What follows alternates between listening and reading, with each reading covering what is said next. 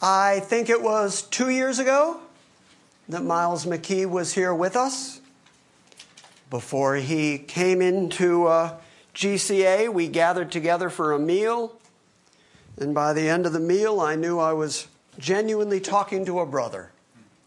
I thought, from what we knew of each other on the internet, that I suspected he was a good brother. And I really wanted him to be, because McKee and McClarty ought to get along. And you can see that we are Irish brothers by the same barber. Amen. 2 years ago, you all enjoyed him so much that I said, next time you're in America, next time you're near Nashville, you have to come to GCA. And by golly, the next time he was in America and in Nashville, he came here to see us. And I'm very glad, because tonight we had dinner again. And we compared notes. And I won't tell you everything we said. But every once in a while we went, you too? Me too. And so Miles McKee is from Ireland, as you will hear from his nice Irish brogue. But he's living currently in Spain, and he has ministries in India and Nepal and Uganda. And he's writing books right now, and he does a thing called the Wednesday Word. If you're not subscribed to that, you ought to be. Every Wednesday you'll get an email with just some good Christian grace messages that will just encourage you through your week. So if you want to know how to get the Wednesday Word, just corner him afterwards, and I'm sure he'll tell you all about it. In fact, when you come up here and you have the mic on and you're talking to the internet folks, just say it, how they can subscribe to the Wednesday Word. Please make our guest welcome, and welcome Miles McKee.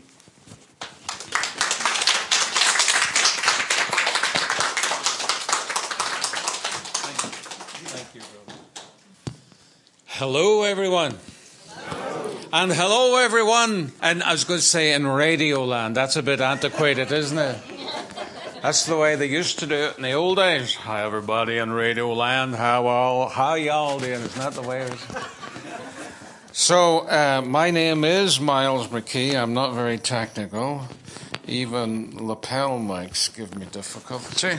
All right. Everything okay? All right. Thanks for the introduction, and thanks for mentioning the Wednesday Word. In fact, it's really easy to get the Wednesday Word if you're here tonight. Well, I take it you're here tonight if I'm talking to you. But we have a sign-up sheet just out on the table. And you can put your email address on there. And there's a pen and everything. And the Wednesday Word will come out, God willing, every week. And for folks listening on internet, if you want the Wednesday Word, it's Christ-centered. It comes out, as we say, every single week. If you want it, then simply email me, Miles, M-I-L-E-S, at Miles McKee. That is M-I-L-E-S-M-C-K-E-E. Miles at milesmckee.com. There it is. How about that? I'm smart, aren't I? Sharp. We have only a couple of our books with us tonight. We've got a lot more in production. We've got one coming out. It should be out any day, any week, called Amazing Grace, the most sung, yet most disbelieved song in the world. Okay. And so it's all about grace. Would you believe it or not? And we have another one which is almost finished called The Gospel Truth About the Blood. I love to hear people talk about the blood of Jesus. A lot of people have a distaste to that. In Dublin, Dublin's the capital of Ireland, and I used to do a lot of radio work there. And I was with a man, I was witnessing to him, and I noticed in my watch it was coming up to 12 o'clock. And I said, hey, I'm on the radio right now. In a minute, would you like to turn in? So he tuned in, and we listened to the program. It was only a 4.5-minute program. And I looked at him afterwards, as one would do, to get a response. And he said, I should say, what I was speaking on that morning was the blood of Christ. The blood of Christ. And I looked at him after he listened. He said, that would tend to put one off one's lunch. Yes, I imagine it would. So not everybody would be as enamored and supportive of the blood as would I. But so we do a lot of writing. And if anybody wants to talk afterwards about the extent of our ministry, we'd be delighted to. By the way, these books, I do sell them. They're $10 each. This one is Jesus is God. I've only got 20 books with me and that's it. But Jesus is God. If you want to learn something about your Savior, that He is God. He's not just a creation. People say, oh, the Jehovah's Witness, He's a creation of God. No, He's not. He's an angel He's an archangel. No. He's God manifest in the flesh. The man who is God died for us. Not some angel. I haven't been reconciled by an angel. Well, I'm not here to talk about that, but Jesus is God. He always was, and He always will be. Great gifts to give to people. You know, I've got a delightful wife. Many of you met her the last time we were here, and as I was leaving, she said, "Darlene, I love you. But you see those 20 books that you've got with you? Don't bring any home." So, anyway, I'll leave that with your good kindness. I am going to go ahead and look at the Word of God tonight. Are you ready for this? Yes. Amen. Revelation chapter 2.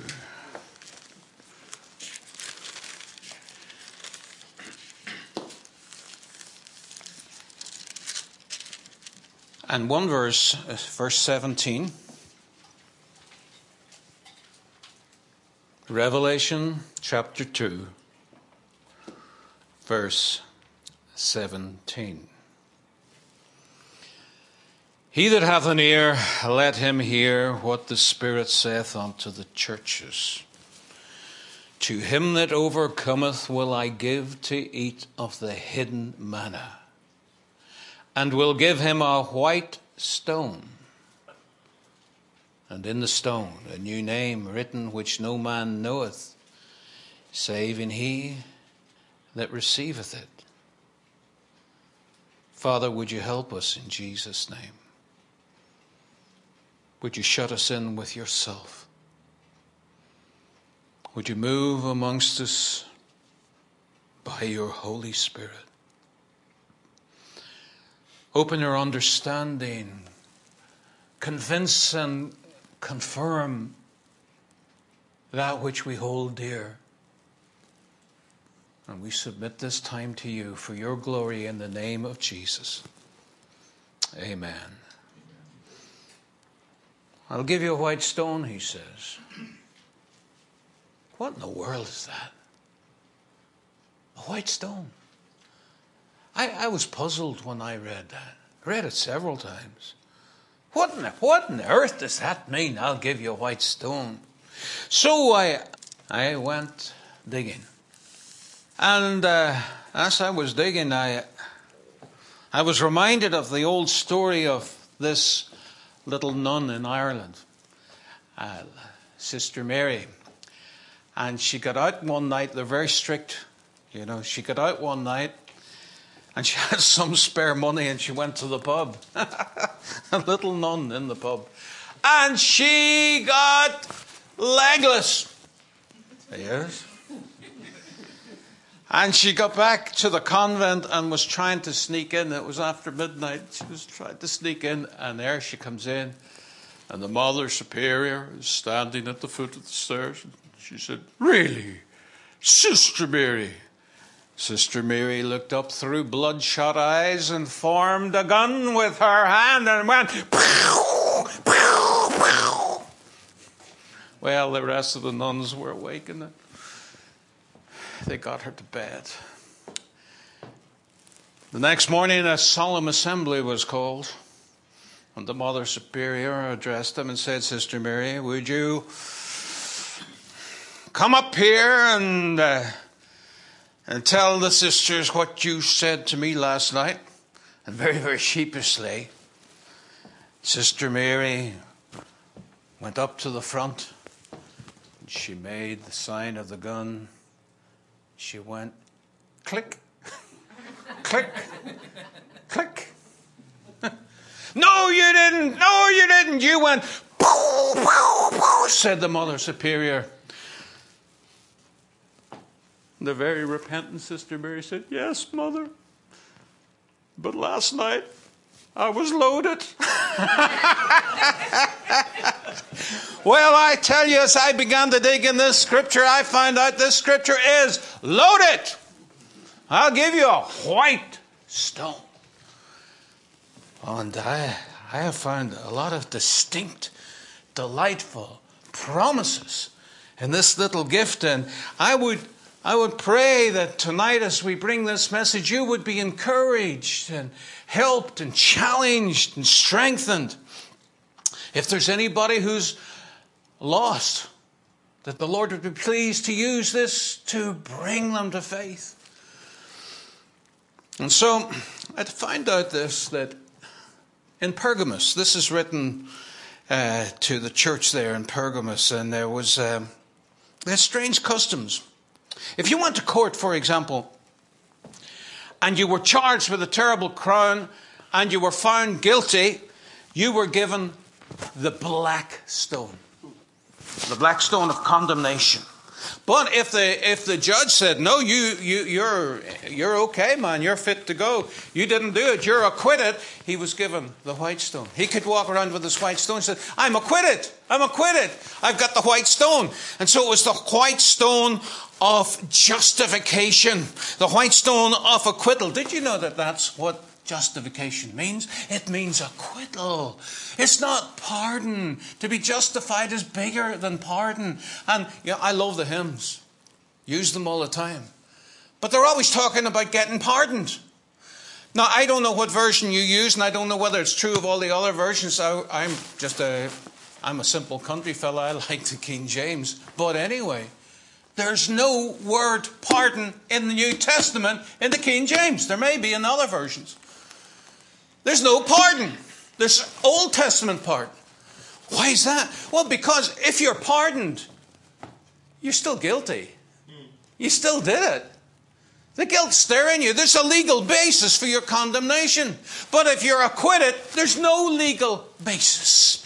You're justified. You're acquitted. We are justified, acquitted by faith. We go before the throne of God, not just as pardoned sinners who've received mercy. We deserved. Yes, we did deserve justice. And we got justice because justice was exercised on the Lord Jesus Christ as he hung there upon the cross, suffering for us. He satisfied the justice of God, and we now go free.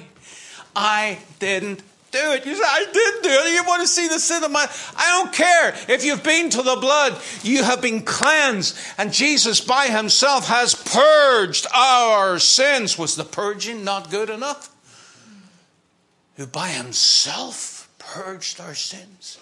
Behold, the Lamb of God, says the great hairy prophet John the Baptist. Behold, the Lamb of God who takes away the sin of the world. Have your sins been taken away? Yes, they have, if you are a believer. Hey, if you're not a believer, you may be religious, you might be a churchgoer, but if you haven't been to the cross, my friend, you're still lost. I would urge you, come and trust Jesus. Wherever you are listening to this message, put your trust in the Lord Jesus Christ. But moving on, at the cross, Jesus Christ stood in my place. And at the final judgment, I'm already now justified. Every believer is justified, but there's going to be a verdict. Not guilty at that last day. And it's beautiful. Not guilty. And as it were, we'll get the white stone. The white stone of justification.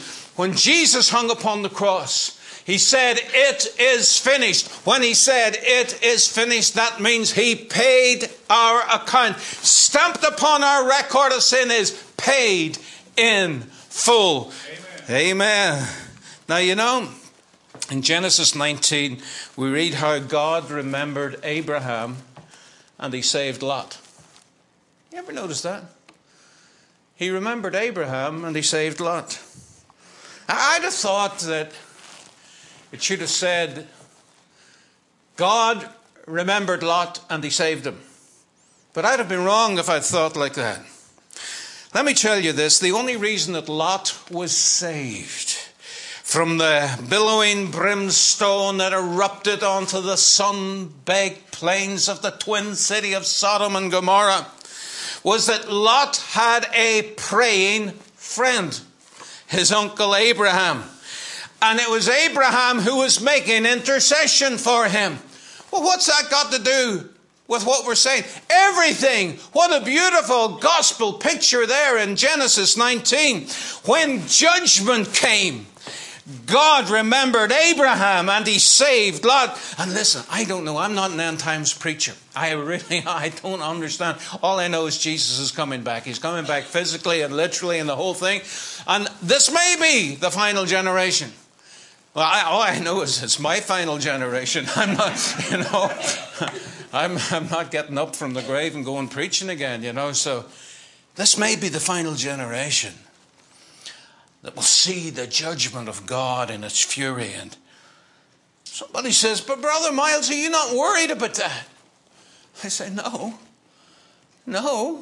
How would I worry about that? If God's judgment is to come, the Father will remember my high priest, the Lord Jesus, and I will be transformed and translated and given the white stone of justification. The Father will remember Jesus, and Jesus has lived and died for me, and I'm not guilty because he bore my sins. Not only that, we have come into this house. We sang it today, wasn't it lovely? And we're going to lift up holy hands. You might say, my hands aren't holy, my hands aren't holy. Are you a believer? Have you trusted Christ? Are your sins washed away? Then your hands are holy. Why is that? Because Jesus' hands are holy. Who shall ascend into the hill of the Lord? He that hath clean hands. Oh, I'm guilty, Lord. Not worthy to go to the hill of the Lord.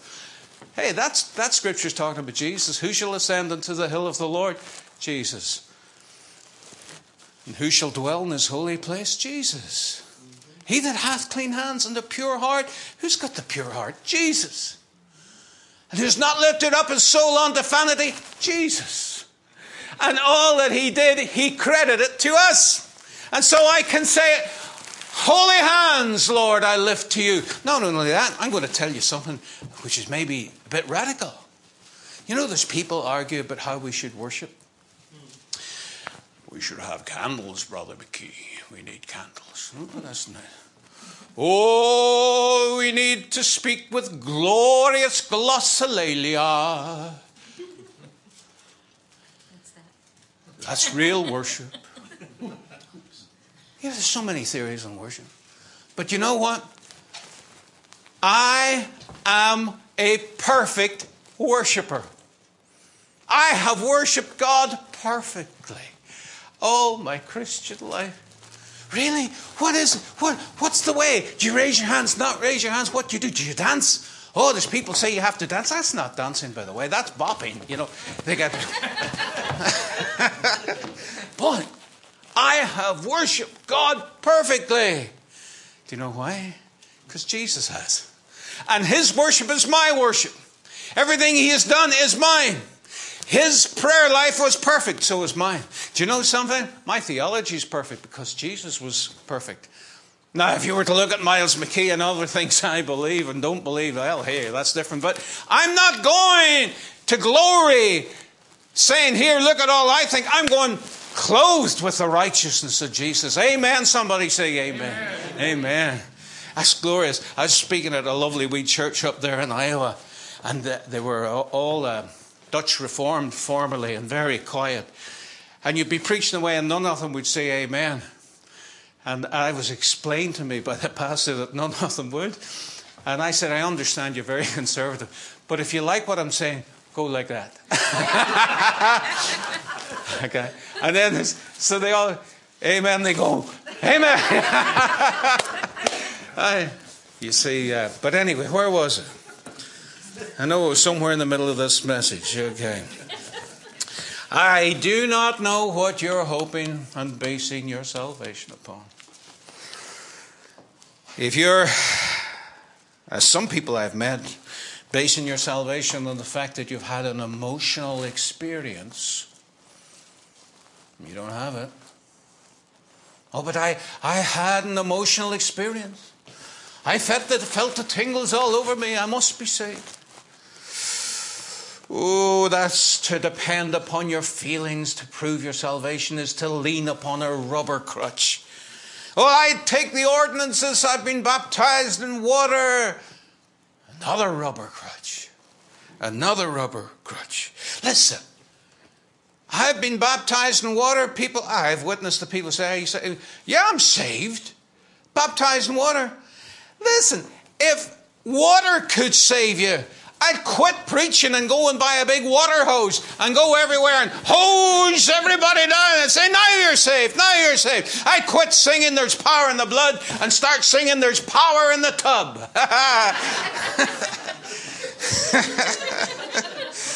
Listen, there's not enough water in the Irish Sea, and that's a good sized sea. There's not enough water to remit one sin.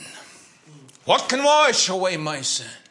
Nothing but the blood of Jesus. Amen. And we are declared not guilty by his blood, justified by his blood, saved because of the doing, dying, and rising again of the Lord Jesus Christ. We are accepted by the Father, not because of our performance. Did you hear that? It's not your performance that gets you accepted by the Father. It is his performance on our behalf that makes us totally accepted before the almighty, all-seeing, all-knowing, all-holy God. And he loves you. And he thinks you're great. Amen. Hold him up. Amen. And so we really need a Savior. Why? Because we're sinners. That's why we need a Savior. All have sinned and fallen short of the glory of God. In Habakkuk 1 and verse 3, the first part says, thou art of purer eyes than to behold evil, and you can't look upon iniquity. But the Father looks upon us and sees us in Christ and sees us through the blood. And if you were to die this moment, God forbid, and find yourself at the judgment throne and the voice from the throne thundered, why should I let you into heaven? Well, if you can look at yourself and see one good reason why you should get to heaven, you don't have the gospel yet.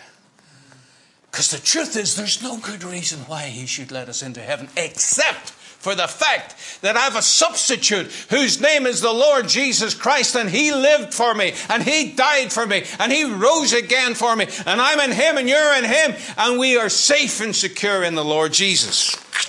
Amen. Upon a life I did not live, upon a death I did not die, upon his life, upon his death I stake my whole eternity. And that's the white stone of justification. Now we could leave it there, but I'm going to tell you a few other wee things I discovered in Pergamos when a victorious army returned.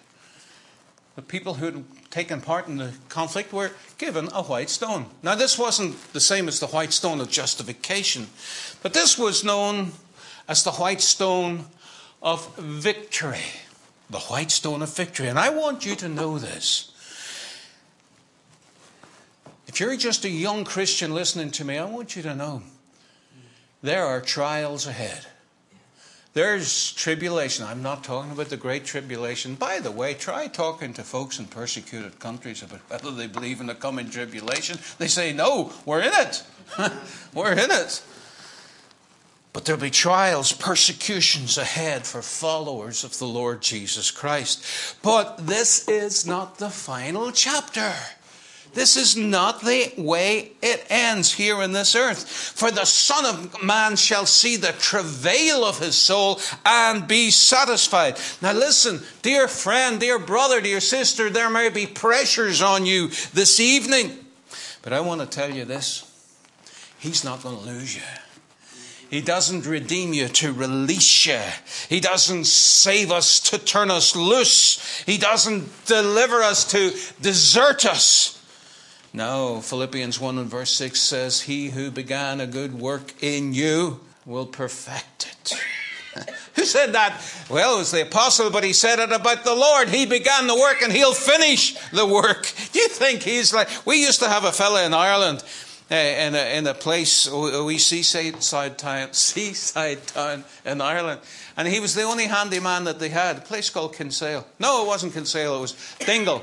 And so, sorry, anybody from Kinsale listening, apologies. Mea culpa, mea maxima culpa. That's Latin. Anyway, here, listen. And his name was Dave the handyman. But it wasn't just Dave, it was partially Dave. Oh, your stair's broken. Need to call partially Dave. Oh dear, we'll call partially Dave. Oh yeah. Why was he called partially Dave? He never finished the job. But he was the only one they had. But he'd do about half the job and he said, I'll come back later. Later could have been 2 months. If you think you can be saved and lost, you think you're following partially Jesus, who gets a bit of the work done of salvation and then can't finish it. No. Jesus said, I will build my church. I'll do it. I'll not try to do it. I'll not give it my best shot. I'll not put my best foot forward, but I will build my church, and the gates of hell shall not prevail against it. Which I said that. It was the Almighty. Jesus, He's the Almighty manifest in the flesh. He's the one who said, I am the way, the truth, the life. No one comes to the Father but by me. I am He that liveth and was dead. That I said, I will build my church. And we are destined for victory, beloved. It may look rough at times, but we keep our eye on the gospel and what Jesus has accomplished. And did you know, and I'm not getting into this, but within the gospel event is all the eschatology we need. The gospel is an end time event. Everything that He did, He'll do again in its consummation. In the gospel, it's inaugurated. He beat the devil at the cross, and He'll beat the devil when He comes back in the full and final display of His glory and power. He put away sin at the cross. He'll put away sin when He comes back. The gospel contains our eschatology. But that's a whole other subject. Get back to the white stone. Hey, do you know what's going to happen? Here's what I do know. I don't know a lot, but I do know this. 2 Thessalonians. Maybe you'd want to turn there.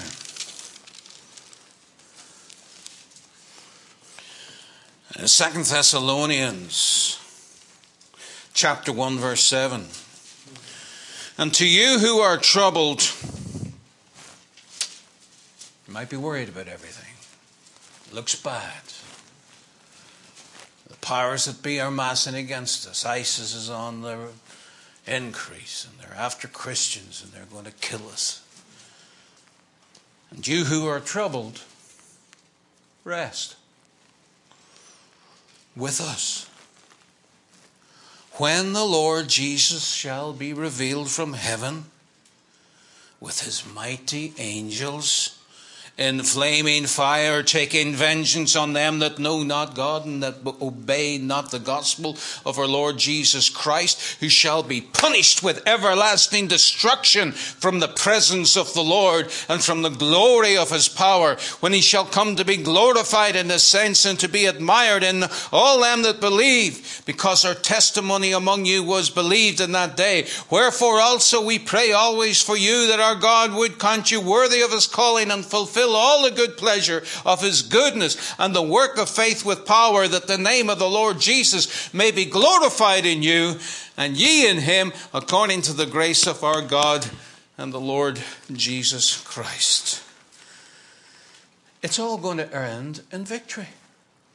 Jesus will triumph, and because of Him and His doing and dying and rising again, we get the white stone of victory. I'm watching the clock here, so I'm going to move on. There was another custom in Pergamos which was this: when a dignitary came and visited the city, if he was important enough, they gave him a white stone. Now, this wasn't the white stone of justification. It wasn't the white stone of victory. This was the white stone of citizenship. Whoa, sweet. Citizenship. I love it. They hung it round his neck. He was a citizen. Everywhere he went, he had open access. He's a citizen. He had all the privileges of citizenship given to him, afforded to him. Does that affect us in any way? Yeah. One day we will rise to meet the Lord in the air. And we will take up the reality of our celestial citizenship. Will that be on earth? Probably. I don't know. I'm not an end time guy. You tell me it is, it's on there, I'd say, great.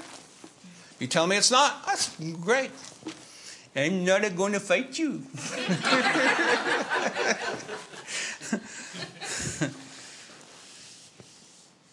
Brother Miles, is there a heaven? Yes. And I'll tell you about it. Heaven is where Jesus is. That's where heaven is. It's where Jesus is. Where Jesus is makes a place heaven. If he came back and set up headquarters here in Smyrna, this would be heaven. And you could take a bus tour to heaven as it is right now and find it's a vacant lot, because Jesus would be in Smyrna. And do you think the angels are going to hang out in what that place they call heaven? But there's rivers and gold. So what? Jesus, wherever Jesus is, that's heaven. Is there a heaven? Yes. It's where Jesus is. Isn't he lovely? Oh, he's lovely. Yeah. Oh, well, what is it like there? Well, I don't know really, but I do know a little. I know that there's a book there, at least one book there. There's a book called the Book of Life. The Lamb's Book of Life. You can see that in Revelation 21. And I may never have my name in lights, and I may never have my name in the who's who. I may never have my name in the honor roll of those who've given their life for their country. And I tell you this, that's all right with me. For I would rather live in obscurity and have no acknowledgments and no recognition for accomplishments, for I have no accomplishments, but be able to rejoice that my name is written in the Lamb's Book of Life for time and eternity. Hallelujah. Amen. Amen. Do you want to hear a little more? Okay. I was going to talk to the wall there until I heard that. I read a story, it touched me some time ago, about a man, he gave a testimony at a gospel meeting up in the Chicago area. He said, I was a drunk, and I'm sitting drinking in a pub, and some people came in and fetched me and said, your son is dying. And he had spent all his money on drink. The family lived up on the top floor of a dingy tenement building. And it was a dark, dingy place. And now the mother had sent the wee boy to Sunday school. The father hadn't cared about anything. He just was a drunk. And there was no money to get medical help. The wee fella was burning up and it was bad. And I don't want to move your heart by emotion, but this happened. The father went in, he had sobered up instantly when he sees his boy. And he knows his boy's not got long. And the wee boy understood salvation. He'd been taught at Sunday school, and the wee fella put out his hand with a grip that the father said it was astonishing, the grip that he had. It was like a supernatural grip. He wouldn't let go. And he said, Daddy, will you promise to meet me in heaven? And he wouldn't let go. Daddy, will you promise to meet me in heaven? The man gave his testimony. He said, my son died. And I couldn't even break his grip. But he said, I became a believer. I trusted Christ. I went to him with my sins. I wasn't deserving of any mercy, any forgiveness. Such a wretched person, such a wretched father. But Christ brought me to his cross, to his shed blood for my wickedness. And he said, you know, ever since then, I felt a hand tugging me heavenward. Wow. Have you ever felt a tug heavenward? I have. I hope you have. Have you ever felt that hand? That hand that appeared in creation to meter out the heavens?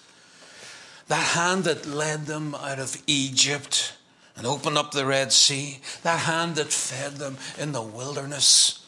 The multitude of them. And that hand, remember that hand? It was always powerful, but it wrote love letters in the sand in John chapter 8 so that the condemned woman could go free. Oh, isn't he lovely? Isn't he lovely? The Lord Jesus. And one day they took that beautiful hand, the hands, and they nailed them to a wicked cross. And do you know what that hand is doing now? Well, we sometimes sing it.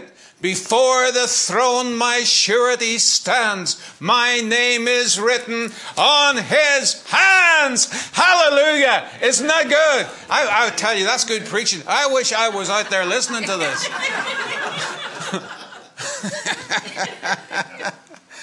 Oh, one of these days I'm going to feel the tug of that heavenly hand as he pulls us to be in his presence forevermore.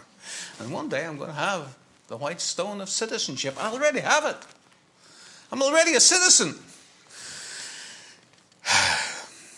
So let me ask you, will you be there? Have you trusted Christ? Have you gone to him as a sinner, an undeserving sinner, and said, Jesus, you died for wretches like me. Save me. And you say, I don't know a lot about the gospel. Well, you know, all you've got to know a lot about is that you're a great sinner. And if you're a great sinner, let me tell you, Jesus is the great Savior. Yes, he is. Do you love him? Yes. He's the great Savior, and that is the gospel truth. Pastor, Jim.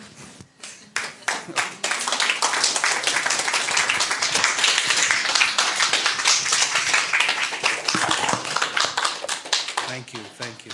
Sorry. I think we would all agree.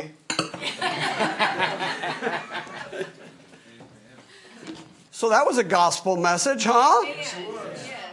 That was a good gospel message. Thank you for Miles coming all the way from Spain to come and tell us that. I enjoyed that thoroughly. And it's nice every once in a while to hear another voice that believes what we believe. And to know that he's from the other side of the world and he believes what we believe because he's reading the same Bible.